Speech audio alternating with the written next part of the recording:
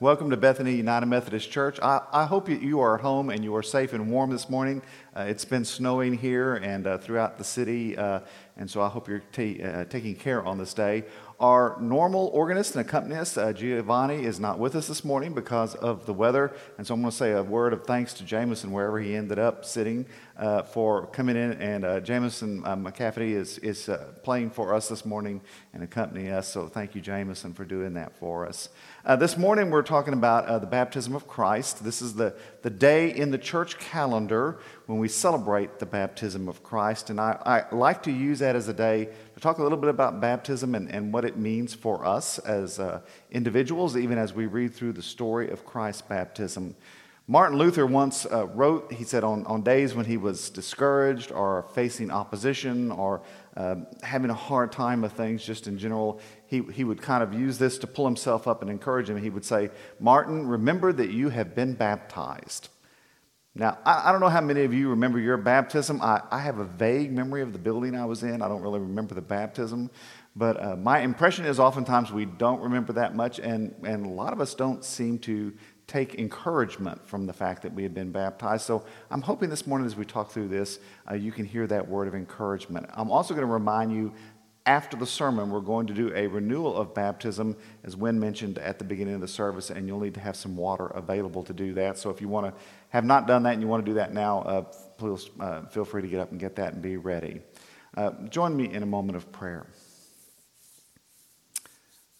And Father, we ask you to come and open our minds and our hearts and our spirits by the presence of your Spirit, that we may hear with joy what you say to us today.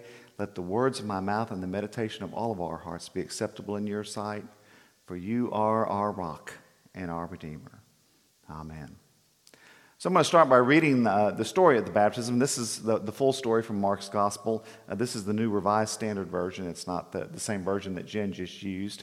And Mark tells us, John the Baptizer appeared in the wilderness, proclaiming a baptism of repentance for the forgiveness of sins.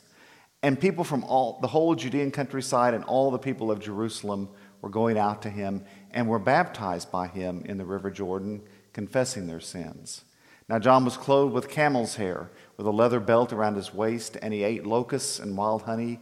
He proclaimed, "The one who is more powerful than I is coming after me. I am not worthy to stoop down and untie the thong of his sandals. I have baptized you with water, but he will baptize you with the Holy Spirit." In those days, Jesus came from Nazareth of Galilee and was baptized by John in the Jordan. And just as he was coming up out of the water, he saw the heavens torn apart and the Spirit descending like a dove on him. And a voice came from heaven, "You are my Son, the beloved. With you I am well pleased." And this is the word of the Lord. Thanks be to God. When we read through that and you're thinking about being in the River Jordan, I don't know what images you have in your mind. I think a lot of us have images that are really lovely and picturesque. I like people to kind of remember that the River Jordan really is not as picturesque as people imagine. And this is one of the sites, if you travel to the Holy Land, this is one of the sites you visit, a traditional location for Jesus' baptism. There's another location further downriver that some people also visit. But this is the one where the last time our group from here went, this is the one that they visited. And you can see there's a rail. You walk down into the water, and you know, as you can see, you really need to be motivated to walk into that water. It's not exactly appealing and you know, in and of itself, and yet there's something very powerful. One of our musicians at the last service was talking about when he was over there and they visited this, that he actually went in and immersed himself fully in the water of the Jordan. It was that important to him. There's something about that speaks to us and draws us and drew the people of Israel out to this location to come and to be baptized by John out there. When John Wesley writes about the sacraments, he uses this language. He says it's an outward and visible sign of an inward and spiritual grace. So when we talk about baptism and the way in which it's done and all those things, it's not that there's something mechanical or somehow magical or something about baptism, but rather the baptism, the physical things that we do, represent what God is spiritually already doing in us. And so we are representing that out in a physical way. It kind of reinforces it to us. And when Jesus came to this river, sometimes people will say, well, why did Jesus need to be baptized? I mean, what did Jesus need to do that for? Part of that is because we tend to think only in terms of the first half of baptism, the baptism with water. But we also forget that one of Jesus' roles, as well as being fully divine, is to be fully human and to show us to be, as is written in Hebrews, the pioneer and perfecter of our faith, to be the one who shows us the way. And so part of this is his way of blazing the trail for us and demonstrating to us why this is so important in our lives. When we read through that story, you notice that I always tell people, if you remember the number 2, it's helpful. There are 2 actors involved in this story, and there are 2 parts to baptism. The 2 actors are God and the person being baptized. We as pastors, when we do this part, we're merely serving as functionaries or representatives. We have no real power in this. The power is the power of God working in the person who comes to be baptized, and that's where the real exchange takes place. And the 2 parts of baptism that we talk about in Christian baptism are baptism by water and baptism by the Spirit. When we talk about baptism by water, this is what I think most people think of. This part of the ritual actually goes back before Christianity. It was part of the purification rituals within Judaism and a number of other Middle Eastern religions. And so it exists for a long time before Jesus is born. And it's this kind of coming to God in the midst of this and saying to God, I repent, and God saying back to us, I forgive. That word repent, metanoia in the Greek, it means to change. I'm going to change my whole way of being. I'm going to turn 180 degrees from where I was. It's not simply coming and saying, oh, I'm sorry, but it's making a commitment to remove the things and to avoid the things that come between us and God. Those of you who've raised families, or if you have small children now, you probably have had that experience when your kids have been fighting and you go in the room and you say, okay, that's enough, y'all stop that. Y'all shake hands, you hug, whatever, and make up. And they kind of, and they do it. And as soon as you walk out of the room, they go right back to fighting. Because they haven't really repented. They just did what they did to appease you. Which sometimes I think is what we do when we come to, some of us, when we come to baptism. We think somehow we are appeasing God, but the real call is to repent. It's to turn 180 degrees. It's to not only say, I'm sorry, but to intend to leave behind those things that stand between us and God. And in response to that repentance, God forgives. And the theological term there is absolution. It's not simply that God says, okay, I won't be mad at you anymore. It's gone. God removes that from us. It's absolutely removed from us so that we have a clean, fresh slate to start over on. Now, the second part of baptism is the part that is unique to Christianity, and this is the part that Christ brings as he comes up out of the water and the Holy Spirit descends on him and you hear God's voice affirming him.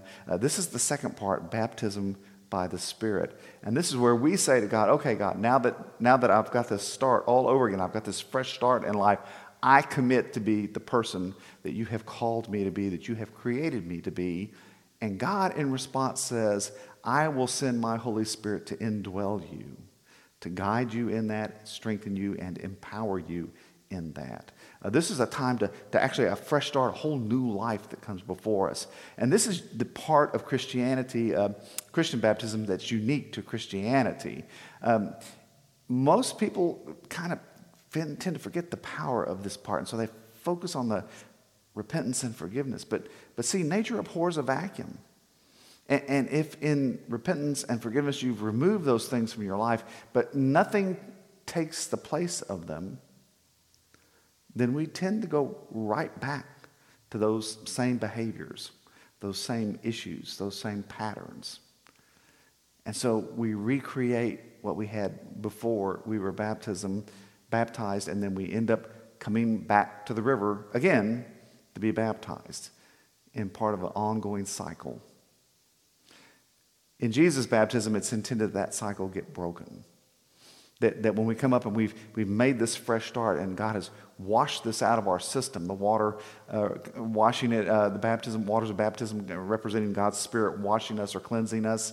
When we come up and we have that clean start, then God says, I'm going to fill that space. If you will allow me, I will fill that space with the Holy Spirit and guide you and empower you to be the person that I have created and called you to be. And that's the part about Christian baptism that's unique. That's the power of it that's unique. Not simply that we are cleansed from what we have been and what we have done, but rather that we are empowered to live differently into the future and to be the people God has called us to be in the future. The early church took a while to kind of get their mind around this and to understand it. There's a great story in the Acts of the Apostles where we see a demonstration of that. While Apollos was in Corinth, Paul passed through the interior regions and came to Ephesus, where he found some disciples. He said to them, "Did you receive the Holy Spirit when you became believers?" They replied, "No, we've not even heard that there is a Holy Spirit." Then he said, "Into what then were you baptized?" They answered, "Into John's baptism." Paul said, "John baptized with the baptism of repentance, telling the people to believe in the one who was to come after him, that is, in Jesus." On hearing this, they were baptized in the name of the Lord Jesus. When Paul had laid his hands on them, the Holy Spirit came upon them, and they spoke in tongues and prophesied. Altogether, there were about 12 of them. That small community demonstrates the difference between just baptism by water or baptism by water and the Spirit. Whether you are stuck in that place where you repeat the same mistakes over, or God frees you to leave that behind. God releases us from the baggage and the weight and the guilt and the shame and the power of all that we have been, and allows us to live into all that God has called us to be. And that's a wonderful thing. In the early church, oftentimes when they did baptism and they did immersion, as they took someone below the water, they would mouth the words, say the words, I have been crucified with Christ. And then when they raised them up, they would say, so that I could be raised up with Christ. The going under the water representing that their sins had been crucified with Christ on the cross, and then they had been placed into the tomb, and then the rising up represented the resurrection with Christ, rising up into this newness of life. It was to be something new and something marvelous. And we as pastors, oftentimes in our lives, we are privileged and honored to be in really powerful moments in people's lives. And sometimes they're really difficult moments. We're there when somebody faces a diagnosis of cancer. We're there with someone when they're dying or when they've just lost someone to death. We're there with them in those moments. And it's an honor and a privilege to be there, and it's a rich time, but it's a very difficult time. But we also get to be with them in those wonderful moments that are so filled with joy. Times like when you get to celebrate a marriage for someone whose first spouse has passed away, and now God has brought them someone new in their life, and you see the joy on their faces as they come together in the newness of this. To be able to be in a hospital and see the parents when they get to hold their child for the first time, or you get to pray blessing over that child. Sometimes when we do baptisms here in the church, especially with children, but also with adults, we get to see that joy on their faces. And over the years, although I can't really remember my baptism, I've learned the joy of that when I've gotten to be with other folks as we baptize them, whether it's in the river or the lake or out in the Gulf of Mexico, and to see the joy on their face and just the shining forth of that joy from them. And remembering when I renewed my baptism in my early teens in the Frio River near where we go for our church camp, and being submerged in that river and coming up, and the experience of feeling like, okay, I get a chance to start all over again. God's released me. God's empowered me. This is new, and this is exciting, and this is wonderful. That's the power of baptism. That's why Martin Luther could say, "You've been baptized. You've been given a new power and a new strength, a new wisdom, and God is with you in all of this. God is with you." So I want you to remember that the two pieces of that, though, is that it's God and you, and the two parts are baptism by water, where we say, "I repent," God says, "I forgive." And we're baptized by the Spirit, where we say, "I commit," and God says, "I empower." Now I want to do one other little thing with this before we move on. Too often when I've heard people talk about baptism, they'll talk about going through this and then saying, "Okay, now I've got another chance, and I hope I don't mess it up." There's this kind of a sense in which, okay, well, now that I've been baptized, I need to work really hard to get it right. And what I need you to hear is if it's just really about you working harder, if it's just about you, then all you're going to get is more of you. It's only when we invite the Spirit into us and into our lives that things actually begin to change and that we can become who God has created us to become. And God doesn't come at us, God doesn't do that with us with an attitude of, okay, now that you've been baptized, I'm going to send you my Spirit, so don't mess this up. That's not what God does. If you listen to the story, when Jesus came up and when the Spirit descended upon him, God says, you're my son. You're my beloved. God claims him. And with you I'm well pleased. God pronounces God's favor upon him. I mean, when we enter into baptism, we're brought into this, there's that joy. It's the joy of on people's faces when they begin a new marriage, and you see that joy as they begin that. It's not now that I'm doing this, I have to behave, or now that I hope I don't mess it up, but it's this joy of entering into this new life. It's getting to hold a newborn for the first time and just being overwhelmed with joy at that. In our household, in this last year, we've had a new grandchild born into our family, and it's been really fun for me to watch my wife interact with this first grandchild, because whenever they come and visit, or if we've been down to see them, as soon as my wife sees her granddaughter, she just lights up. She is so excited to see her, and she just glows and lights up, and she just immediately goes right to her and starts talking to her. The rest of us don't really matter that much at that point, but she's really talking to that grandchild, and just to see the joy on her face as she comes. And I just, every time I see that, I'm thinking, this is how God is looking upon us. When we come up out of the waters of baptism and we commit to be God's people, and God comes to dwell with us, He's looking on us with that joy, and He's saying to us, you're my child, my beloved. With you I am well pleased. We begin this new life with joy, with love, with the expectation that we're going to be able to live into all it is. We're going to make mistakes. We are. That's just because of who we are. And things aren't always going to go perfect, but God's love is going to remain with us.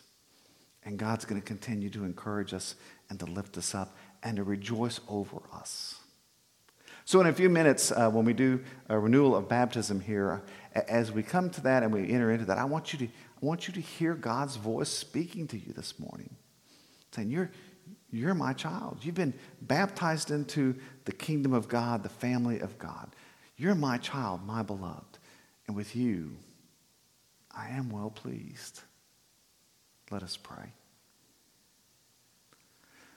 Almighty God, we give you thanks that you call us into this family, and that you bring us in, that you wipe away all those things that have separated us from you in the past, all those things that have kept us enslaved to our past and limited who we could become, and then you have poured your life into us to empower us to be all that you have created us to be, and that you do that with joy, and that you do that with love, and you pronounce your love and your favor upon us. So open our ears this morning. Open our ears and let us hear your Spirit speaking and proclaiming that we are your beloved and that you are well pleased with us. We ask this in the name of Jesus Christ. Amen.